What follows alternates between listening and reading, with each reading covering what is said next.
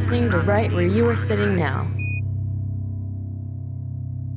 Hi there, welcome to a belated episode of Sitting Now. This is episode 42. I'm Ken Eakins.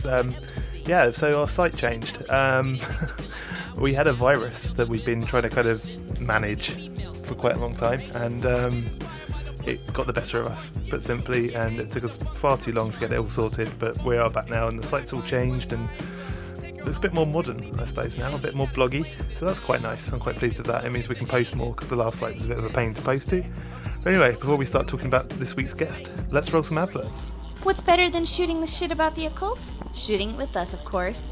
I'm Avael, tender-loving co-host of Outer Symmetry. If you're looking for a podcast that covers everything from Lady Gaga to the Montauk Monster, you're in the right place. Myself and my husband Adamus pull you down the rabbit hole with us twice a month to keep you informed and up to date on all the topics you want to know about. So sit down, tune in, and fade out. Subscribe to Outer Symmetry today. Eerie Radio, opening the door to the unknown. Listener feedback. Really looking forward to the new episodes, so keep up with your work, guys. Thanks. Interviews. There's so many movies, so many documentaries, even books that come out that have factual information in it that maybe, this is a gradual way of kind of educating the public as to what's going on. Visit Eerie Radio at www.eerieradio.com.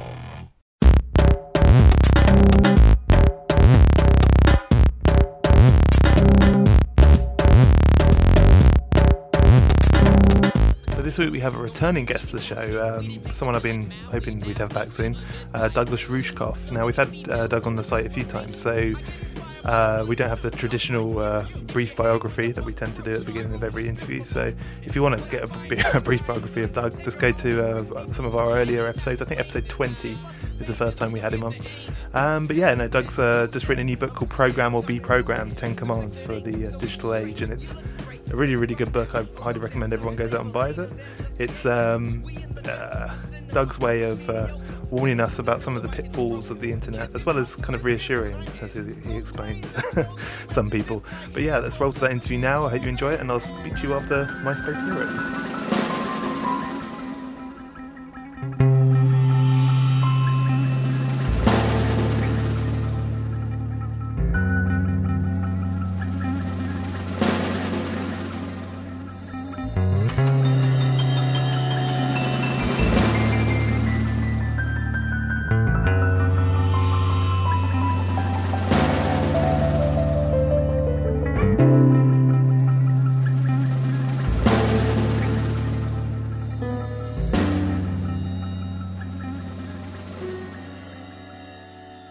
Hi, Douglas Rushkoff. Thanks so much for coming on the show again and giving us some more of your time. I really appreciate it. Oh, thanks for having me.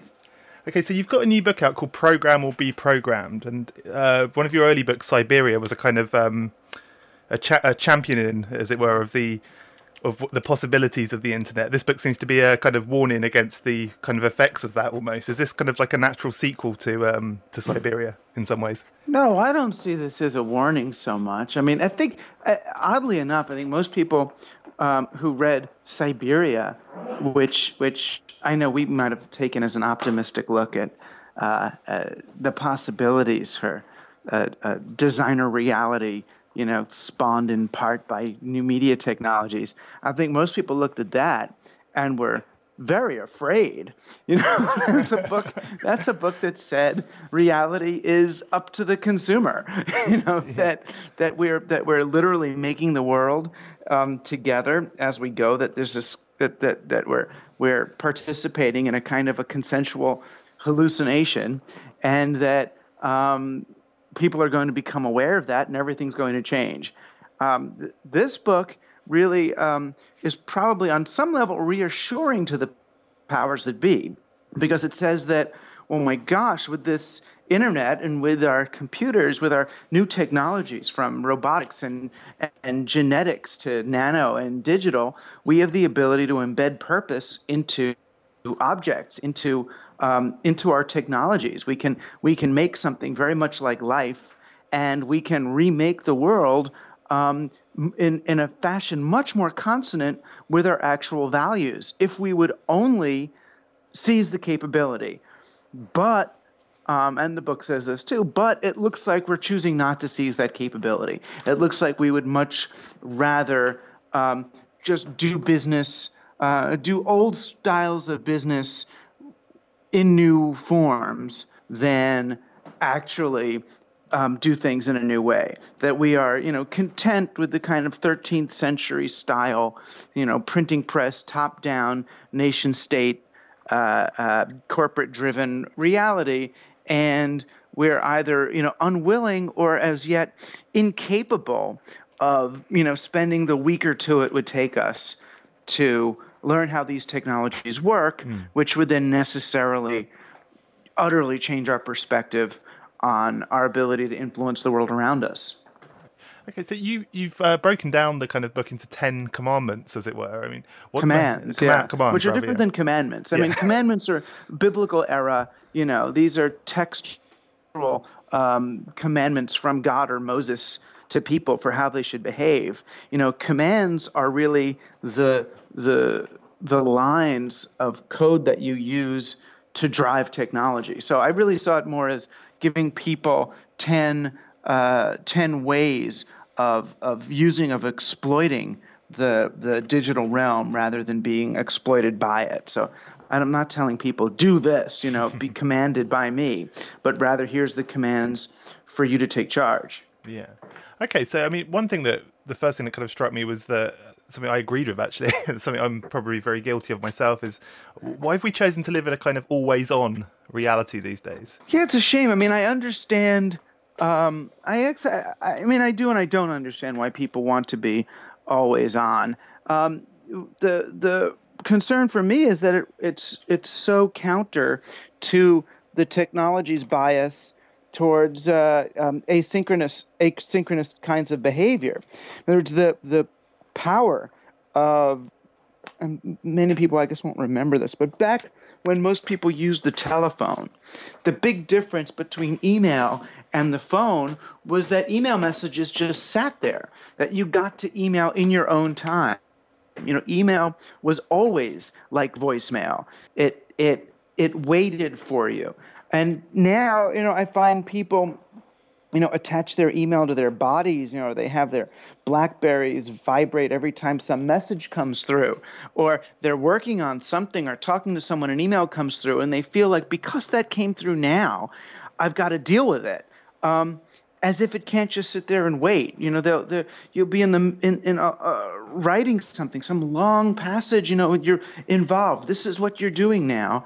And some silly little email from something or someone will come through, and the person will feel like they've got to, for whatever reason, they've got to get to that first and clean out that inbox before they can get started with their day.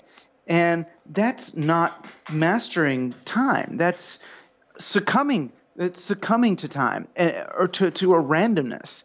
The way that these technologies are structured is to function asynchronously. That's the way programs work. They're sequenced, and the computer sits and waits, as it should, for the human command to move on, to kind of personify these devices to the point where we think that they're waiting for us and that we've got to then somehow placate them or deal with them is what's frying our nervous systems. It's what leads to all of these obsessive compulsive disorders where people are checking their email, secretly under the table while they're eating with people, and it's not like something's going to come through that matters at that moment.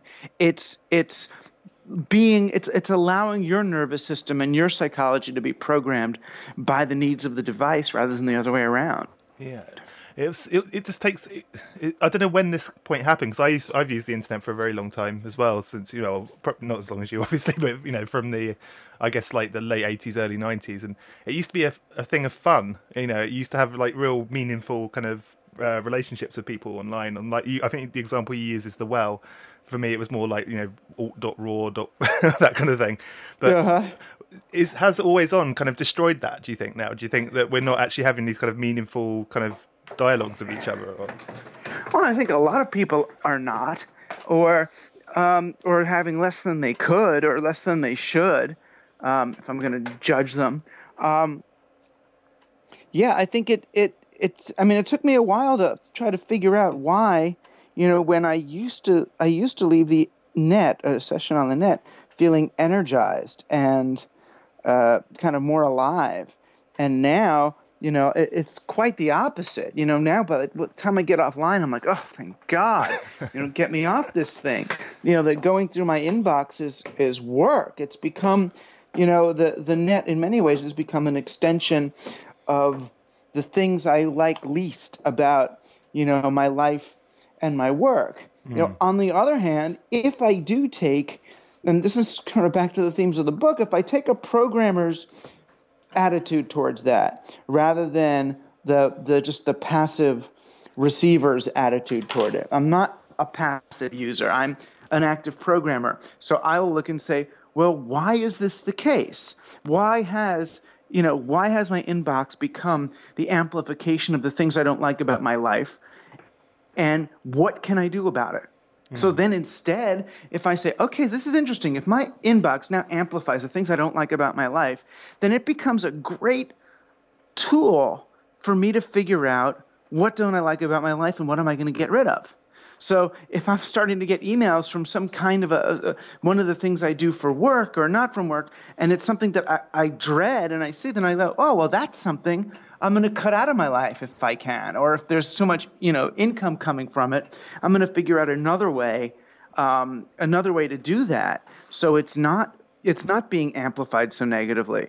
So, any of these things, any of the phenomena we don't like can easily be turned around. Even if it's that, you're getting something, you've got to leave your phone on because you might get a call from your wife that the cat is sick or something. So you've got to stay available. But at the same time, if you leave your phone on, everybody's going to be calling you for all these things that you don't want to be disturbed. So why don't you just go into your phone and program it so your wife has a unique ring or is the only one who can ring and everybody else is ringer off.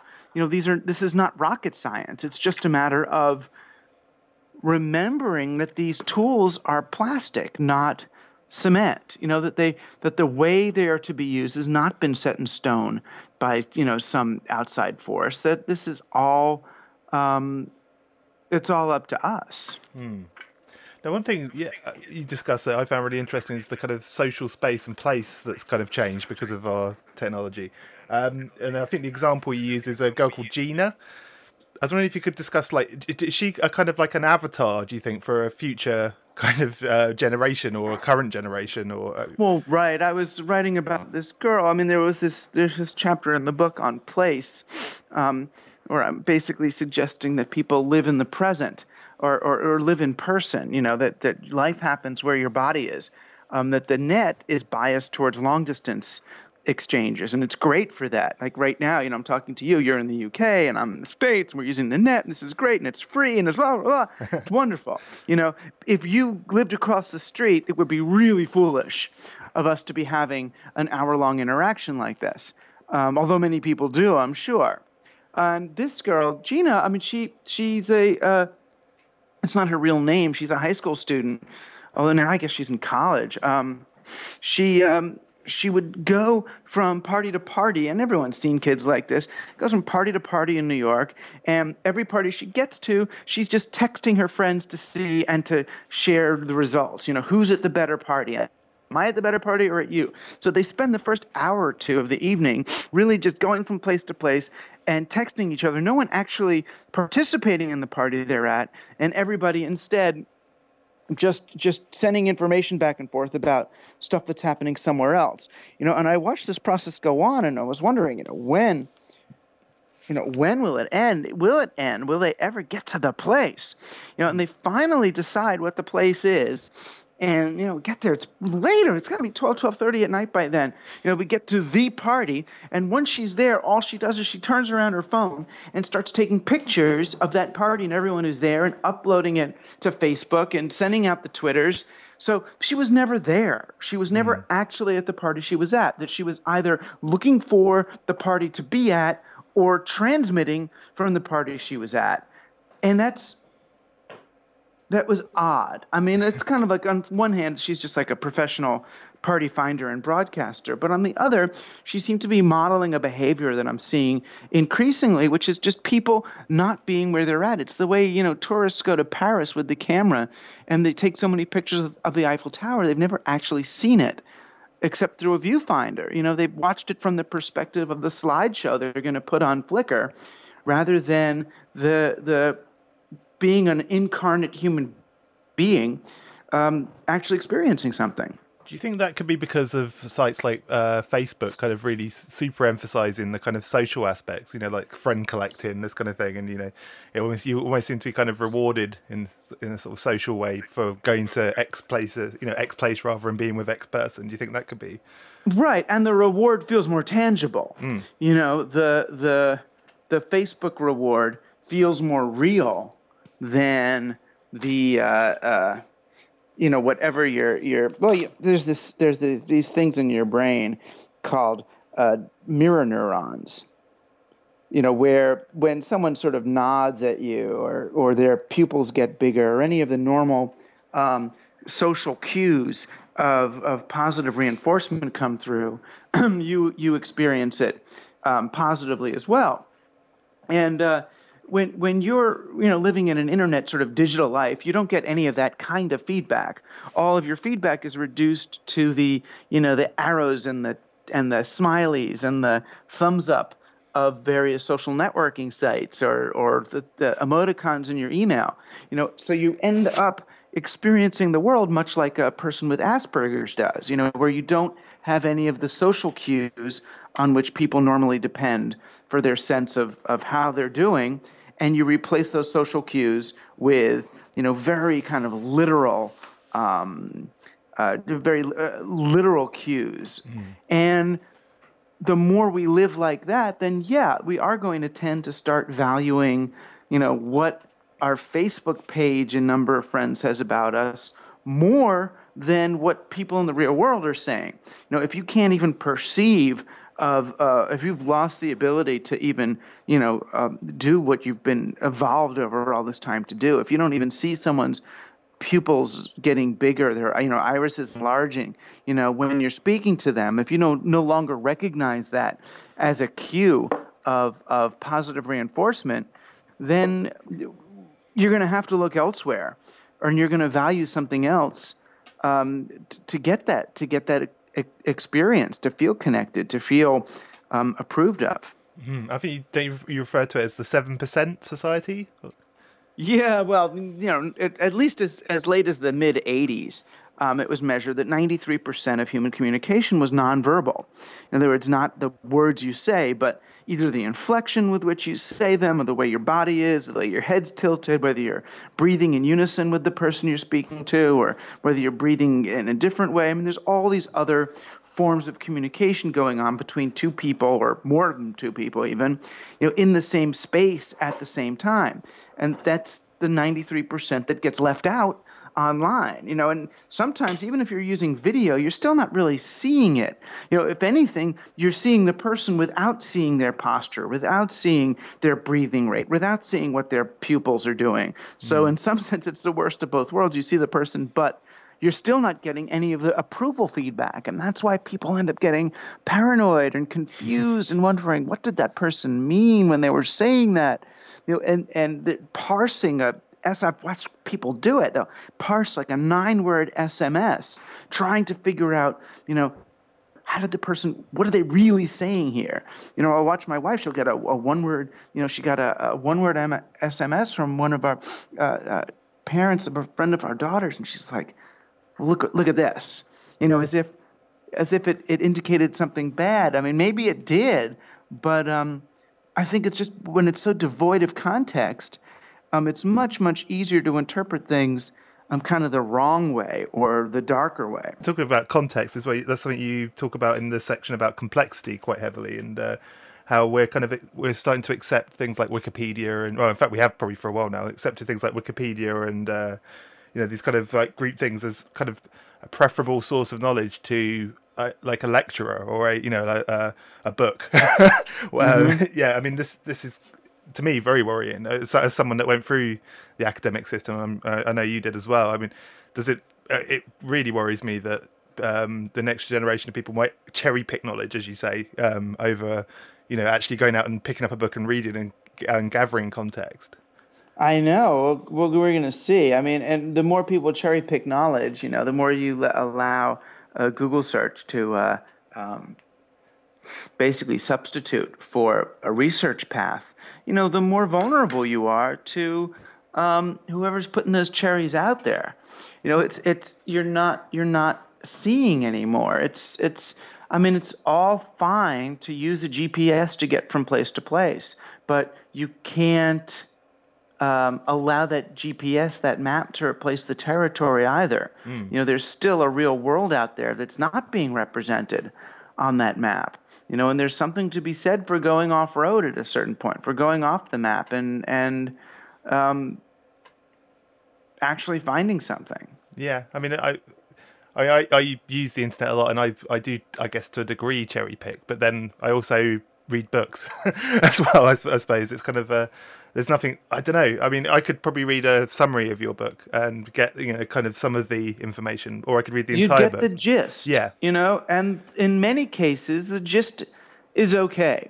I mean, the gist of an illness might be okay. The gist of because there's only so much time, and I do think human beings are getting better at figuring out the gist of things, and figuring out things from the gist. There's this kind of almost fractal awareness that you can hear a few lines of Romeo and Juliet and kind of get, oh, I understand what this is. You deny yourself the actual experience of it, but you can get the gist. You know what I mean? The gist of it. Yeah. And it's just a matter of realizing that, if you're spending all your time just getting gists of things, then life is passing you by, right? The gist is fine for a task. The gist is fine for pretty much for doing things other people want you to do that you don't want to do. So you're going to do the gist so you can just get through it. But if you get the gist of life and then it's over, that's kind of a bummer. Yeah. Do you think...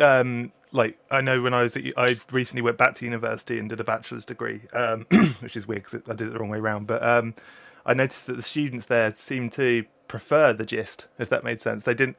I mean, when I was doing my master's degree, for example, the students there kind of wanted to learn, if that made sense. They wanted to read all the books and wanted this kind of, to be an expert, I suppose.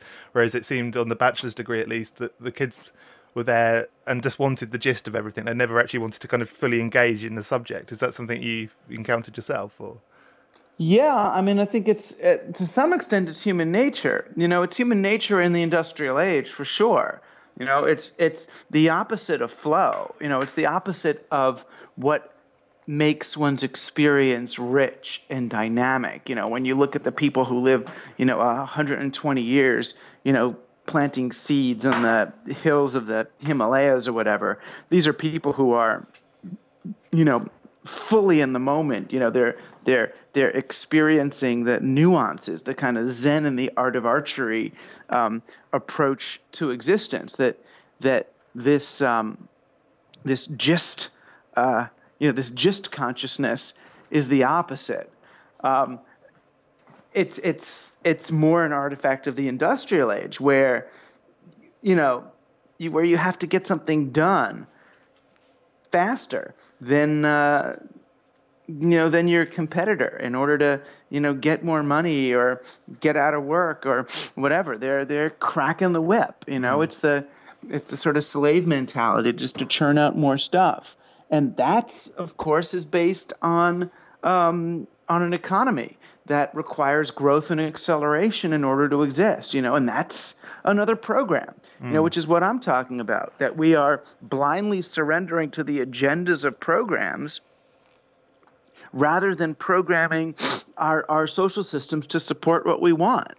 So this gist phenomenon is a result of, having to produce more stuff, which is a result of a very particular economic model that we're using to produce our money that was invented and enforced by a very particular group of people who wiped out the other programs and forced us to use this one. So it's really hard to unravel if you don't see the world through its programs, if you don't see these programs as changeable, as arbitrary, as up for discussion. If you see these programs as given circumstances, as just the way things are, well, this is money, then you're screwed. Luckily, a lot of people now, because money's finally failing to meet its requirements, people are looking at it and saying, well, what is this stuff we call money? And why does it work like this? And who does make it? And why is it a euro instead of a pound, instead of a this, instead of a that? And who's in charge of policy? And are they corrupt or what? Wait, so you talk about choice isn't always a good thing, as it were. We're always led to believe that more choice equals is a better thing.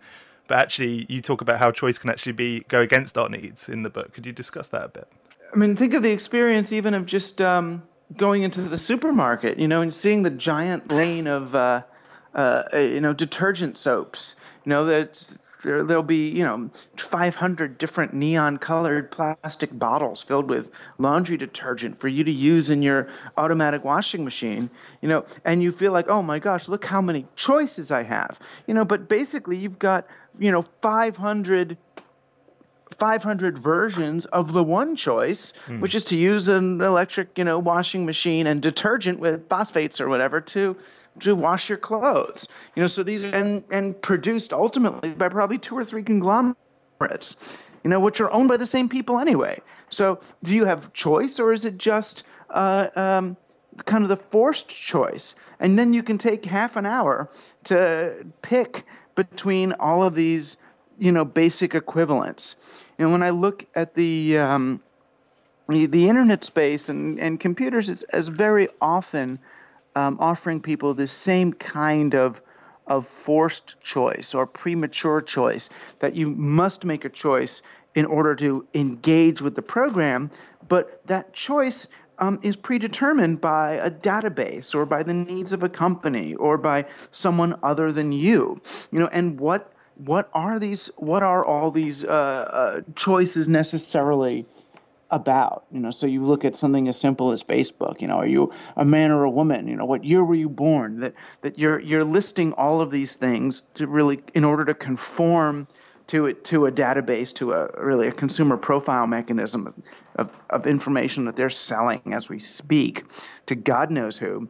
Are these choices I need to make in order to engage? Well, no, they're choices I'm being required to make in order to do something. I mean, technology always gives us more choice. I mean, that's part of what it's for. Fire gave us the choice to live in cold places.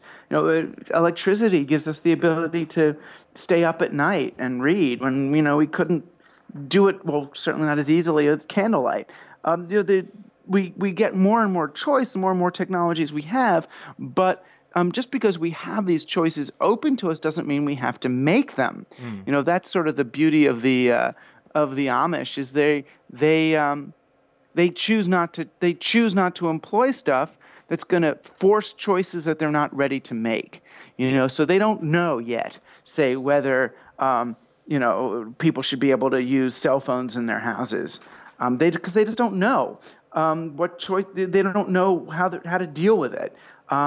If a phone rings in my house, should I answer it? Should I not? So rather than deal with that whole array of choices to make, of decision points, they're forestalling it. They're saying, well, wait, right now you can use a cell phone outside your house, if you want, but you can't use it inside. It's interesting. Yeah. It's like call waiting. It's like, what did that do? Call waiting forces you to choose between the person you're talking to and the other one who's calling in. It's uncomfortable for a lot of people because it means that, well, look, I can, whatever. I don't really care enough about you. I'm going to go see who that is. And then I'll come back and tell you if they're more important than you.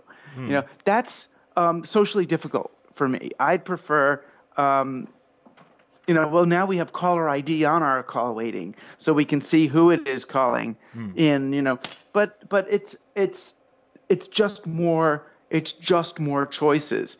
And that's sort of what I'm trying to help people see, is that sometimes you don't have to choose. You don't have to conform to the database. You don't have to select on its behalf. That you can withhold.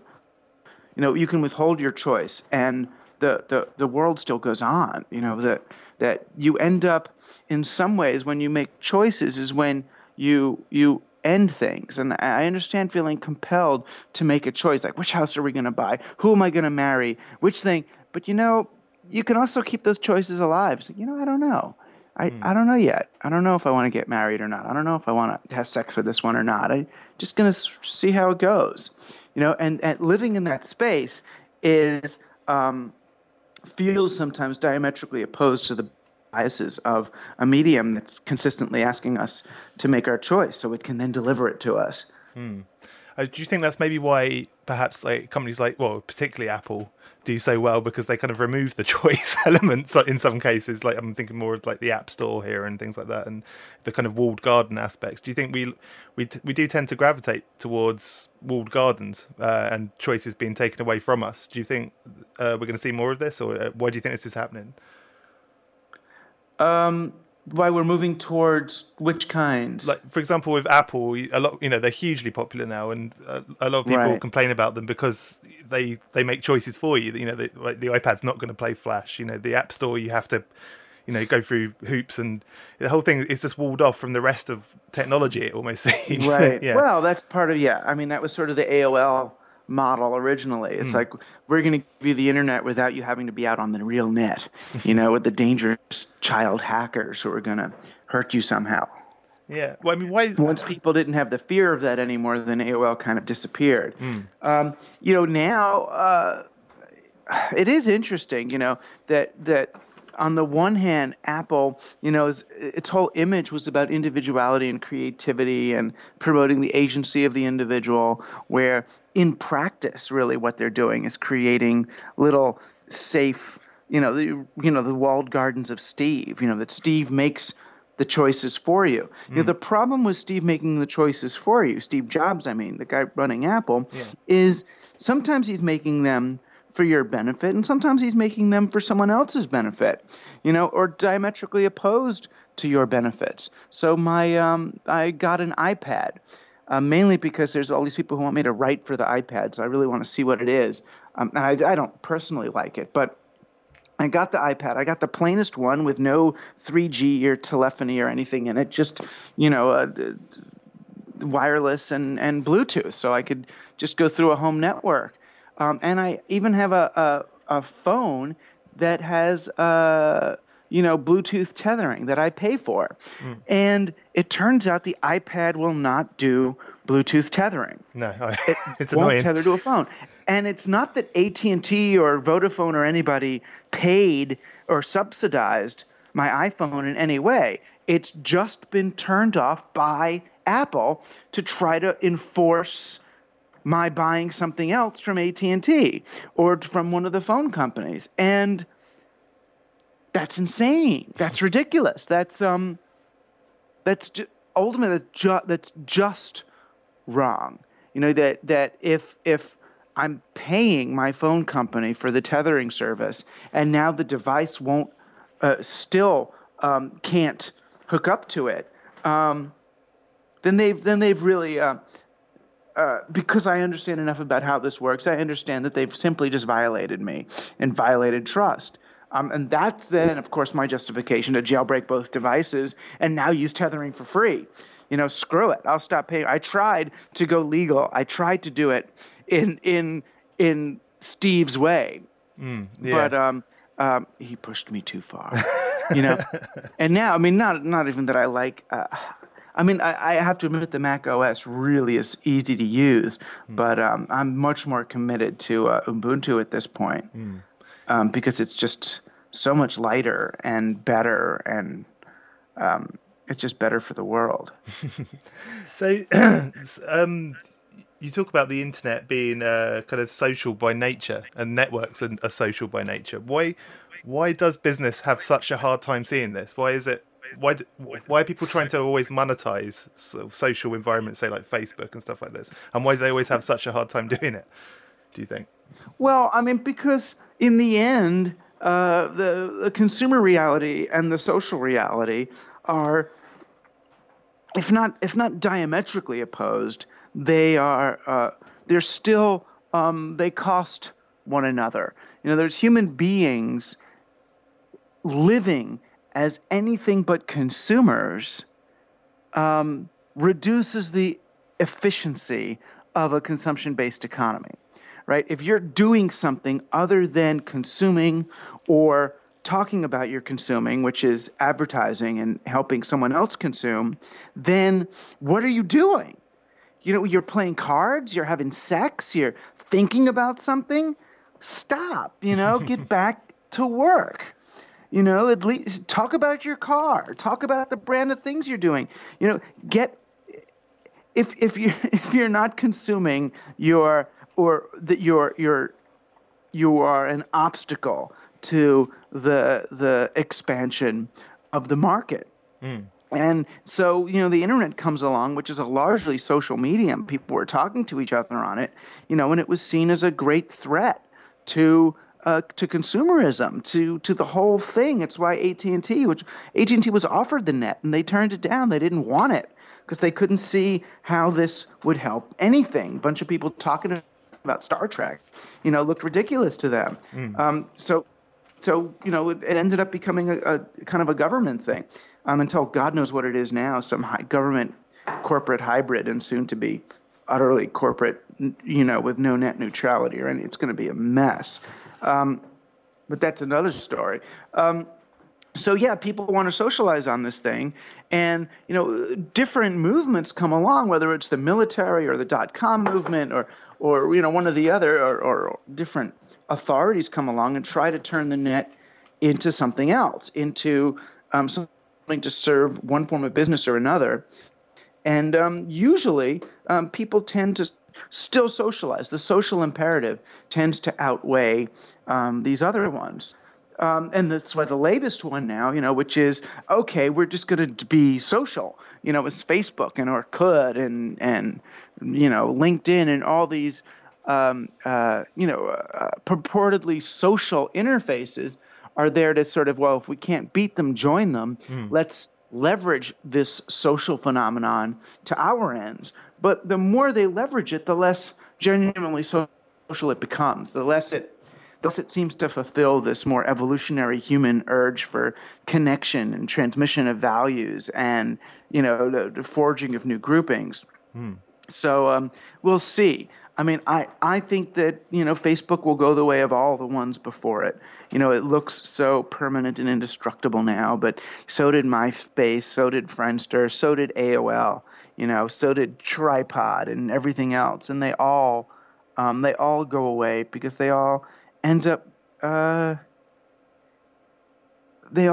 revealing themselves as not necessarily, corrupt, as in the case of Facebook, or so evil, as in, Zuckerberg and that whole group, but just not really serving the function that people are hungering for, which is this a sense of deeper connection to more people at a time. Yeah. So, I mean, you talk about in the book about people being contacts, not content. Could you discuss that a little bit?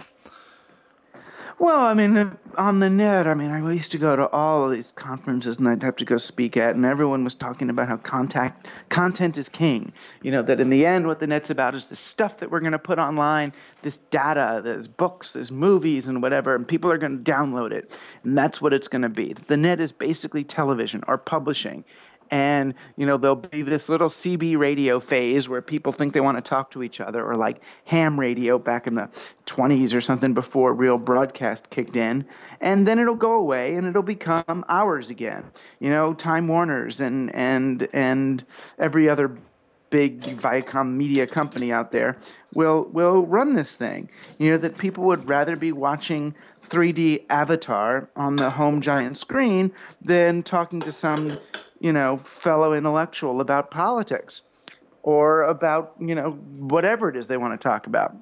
Yeah. And I always thought and saw the unique quality of the internet was contact. That what made it sexy, what made it so interesting to people was that you could connect to other humans online. That the network is the thing. It's your connections to other people, your ability to engage. It's not even their contact or the content of your friends and associates that you're so interested in as purely being able to touch them. We had been decentralized by our media for, depending on how far back you go, certainly since television. It was a very isolating, alienating marketing tool, that alienated us from one another, and now we got the internet, which is really, in many ways, remedial help for a society that lost the ability to connect with each other, to have contact. And that when you remember,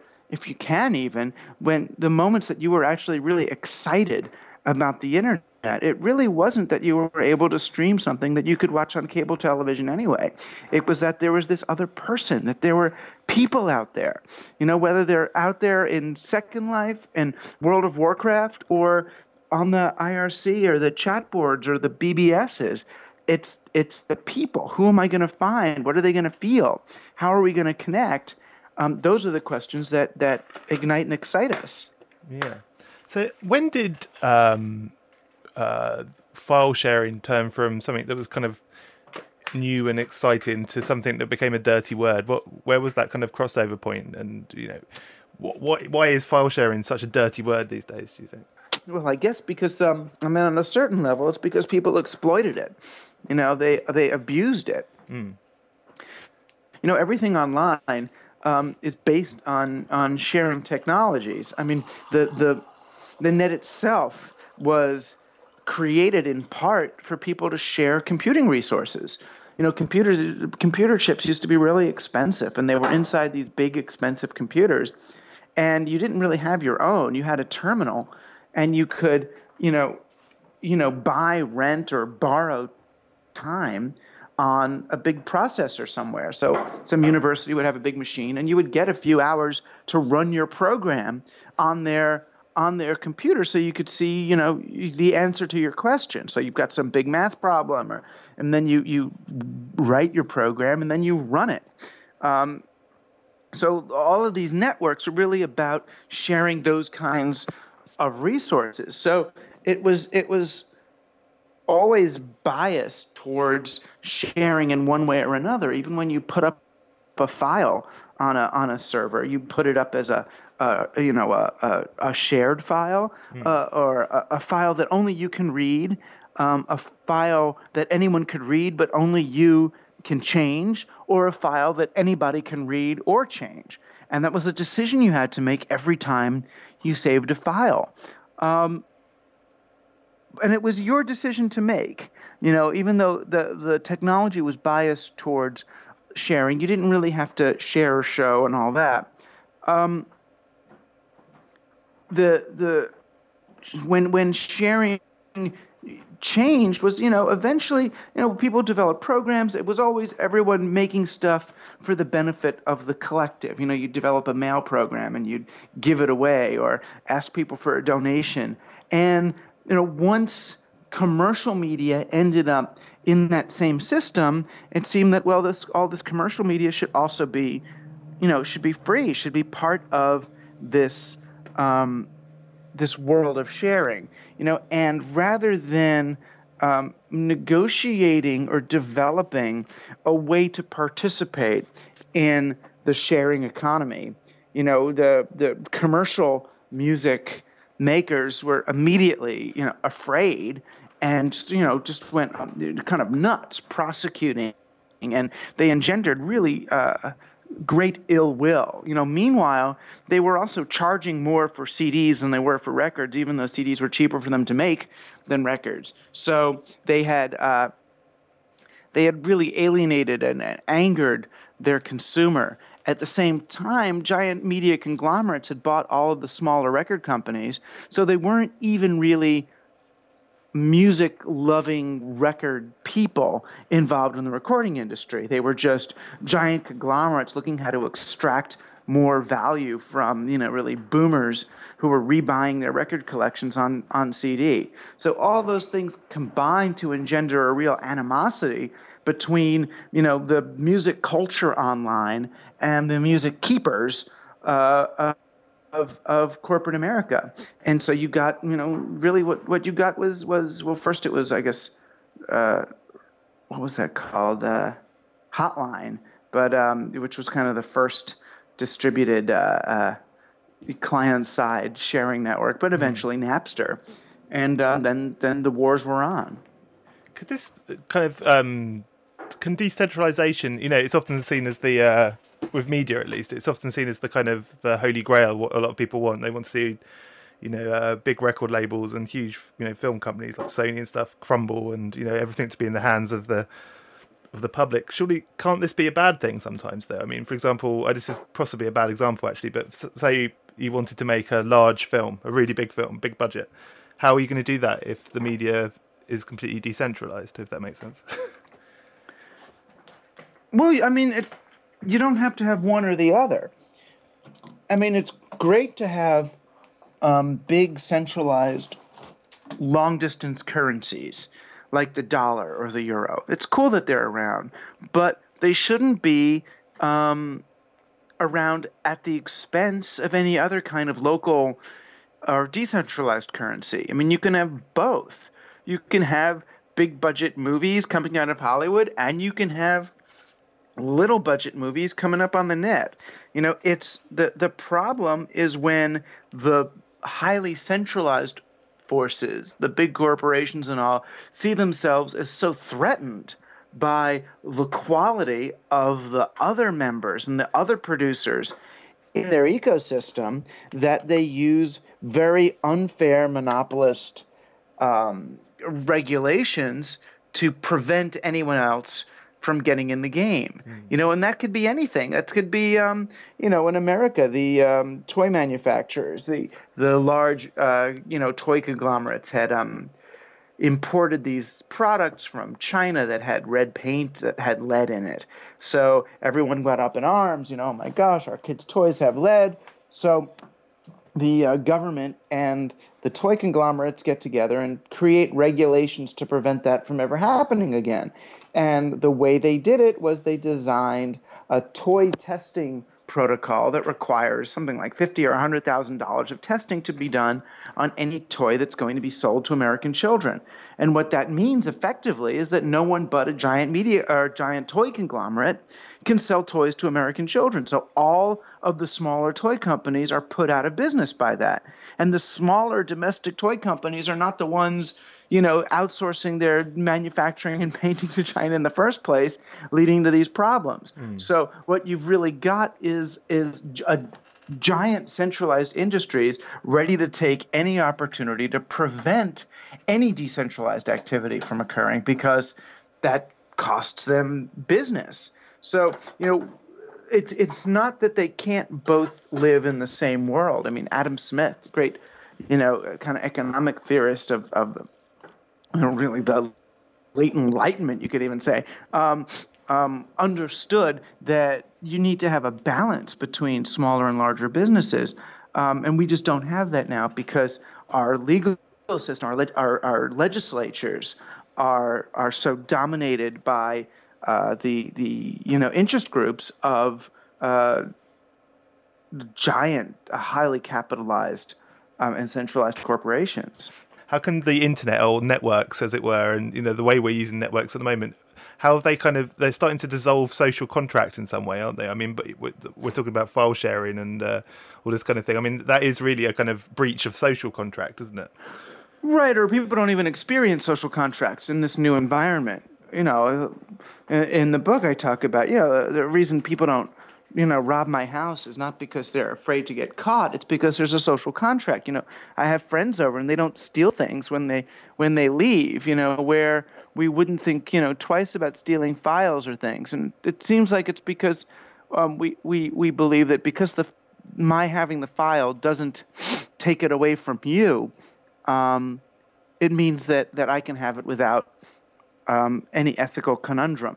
But that's that's the problem of a consumer society, where we've abandoned Marx. We no longer see the person who created the value, the person who worked, as deserving anything. They're so disconnected, they're so distant from us that, the people who work together to make the record, who spent all day or all night mixing music or carrying the tape media from one room to the other, keeping the air conditioner working in the building where the files are being recorded, those people don't matter to us. They don't exist anymore. There's just the consumer and the object. And that's the fact is that's the result of the kind of industrial age marketing and distancing and everything that we've intentionally done to people.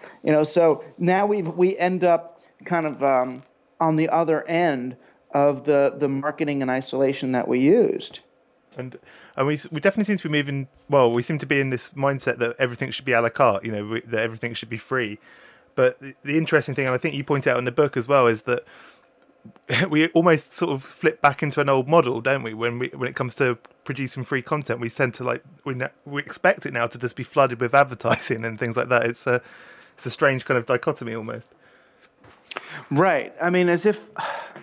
And it's odd. I mean, people really, even after the examples of, HBO or Showtime and everything else, people, there's folks like Jeff Jarvis out there, this sort of kind of libertarian net boosters who see advertising as an unbiased partner in the creation of media. He really just doesn't understand why Google Ads wouldn't create the same quality media as some kind of pay-per-view situation, or where people are using some other funding source to make media.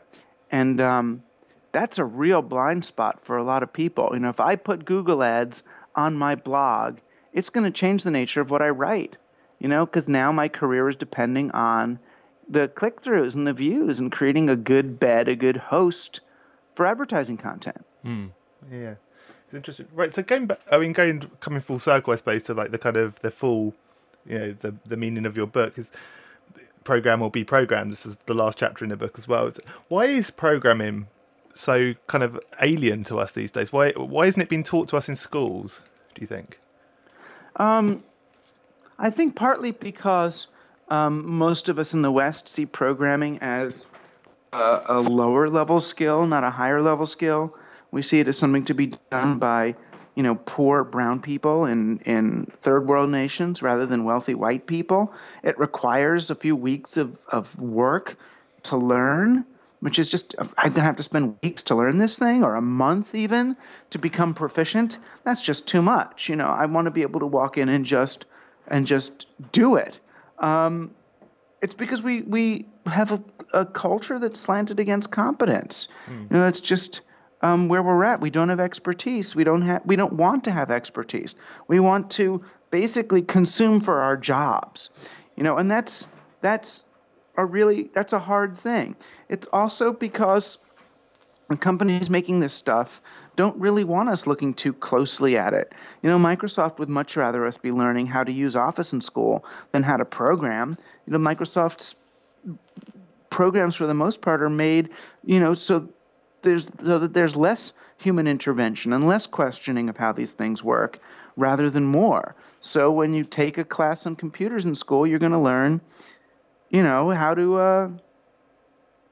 how to use them, not how to program them, how to be a consumer, not how to be a producer. And can we all become programmers? And should we all become programmers, do you think? Well, I think we should all know that programming exists. That's my first goal. I mean, if I could get to the point where a majority of people in just say in developed nations, that a majority of people know that there is programming, I think that would be a great, great start, because then they would understand that the tools they're using are made by people and that they're embedded with purpose. and that they can actually look at it critically and say, is this program doing something I want, or is it doing something I don't? Is this program written for me, or was this program written for someone else? What does this thing do? That would be terrific. If people got that, then they'd be able to look at government and policy and education and religion. They'd be able to see a lot of the things in their world from the perspective of the programs rather than just the perspective of the consumer or the so-called user. No, I don't think that in the next few generations, the West will teach basic programming literacy. I think we'll be rapidly succeeded or superseded by China, Iran, Korea, India, where they do teach these things in elementary school. And I think that our nations will struggle, militarily, economically. I think it's going to be a very interesting 100 years, to watch us just be surpassed so rapidly. I mean, many of our corporations will survive because they're not American corporations or British corporations anyway. They don't care where the programming comes from. So there will be shareholders, wealthy shareholders in enclaves on our soil too. But in terms of our working classes and oh my gosh, this is going to be fascinating to watch. But I do think within a couple of generations, there could be like what there was during the space program in the 1960s in America, where people say, okay, the way we can actually compete effectively, in the job and military marketplaces and battlefields of the future will be to actually educate our kids in how the technologies running our world function, so that even if we can't dominate, our nations will be able to participate with the rest of the world as maybe as equals or soon to be equals in the development of the systems through which we all live together. Is there a centralized kind of thing or force or person or people that actually gain from us being programmed rather than programmers? Oh, in the short term, yeah. I mean, in the short term, everyone from Walmart to Tesco to everybody else, does well. The more we, passively consume, to Murdoch, to everybody. But in the long term, it doesn't really serve. It doesn't serve anybody's needs. Mm-hmm.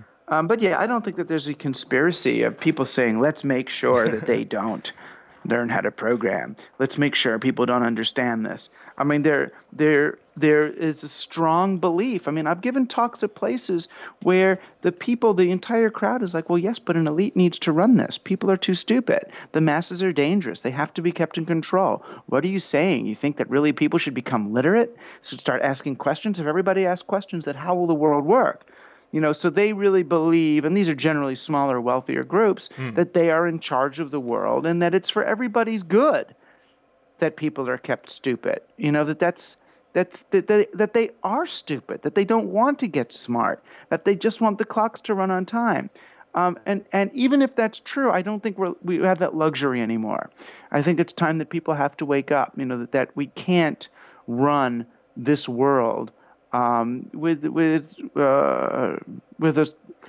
a small elite, however benevolently they think they're managing things. I find it. I think there's one. I've heard you mention this in talks, and I know you always you have it in your book rather, and it's kind of a sort of a ray of hope in some ways. In the book, is you talk about people that play computer games becoming players, then cheaters, then modders, then programmers. Could you discuss that briefly? Yeah, I mean, basically that there seems to be a natural, evolution, if you will, of the individual relating to interactive tools, and that this might ideally kind of replicate or recapitulate the experience of a civilization engaging with media. That a kid gets a computer game, he plays it, out of the box the way it's meant to be played until he gets stuck. Then he goes online and he gets the cheat codes. So then he really comes back to the game now in the mode of a cheater. So a person who understands the rules but knows how to get around them, by using infinite ammunition or special shields or whatever. And then, after he makes it to the end of the game, if you really like the game, he can go back online and learn how to make his own modifications of the game, so he can change the location of the game to the hallways of his high school or to some other thing, or change the weapons and the way they work. And then he uploads his version of the game, and other kids might play it. And if enough people like his game, and the way he modified the game, sure enough, he'll get a ping from the game company asking him if he wants a job to learn to come and actually program games. So then he can really move from being a player of the game to a cheater of the game with a bit of agency to an author of the game, which is like a writer or someone who's gained kind of printing press or broadcast capabilities. He's a kind of a content creator to finally being a programmer, to being a platform creator.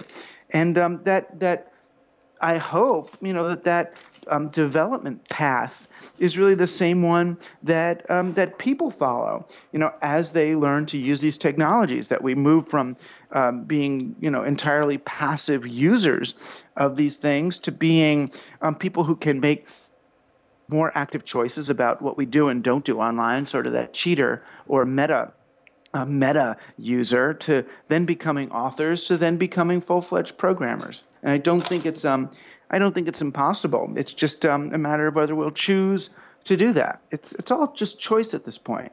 And people right now are a bit they're feeling lazy and overwhelmed to make that choice. And what I'm trying to tell them is it's actually easier to make that choice, to start seeing things from the position of a human being with agency rather than just a slave without any. Oh, thanks for talking to us. Obviously, your new book's called Program or Be Programmed. Where can people pick that up? Ideally at orbooks.com. It'll be cheapest for them if they type the URL orbooks.com, ORBOOKS.com, and buy it that way. And it comes straight from you buy it on that site, but it gets shipped straight from the UK, so they don't pay any crazy tax or whatever country they're in. Ah, excellent. And obviously you've recently done Digital Nation, which seems to kind of run slightly in parallel to this book as well. Have you got any other kind of projects coming up after this? Or? Yes, but they'll have to see. They'll have to see what they are. Big secrets. Just check on rushkoff.com. More things are happening every week. Excellent.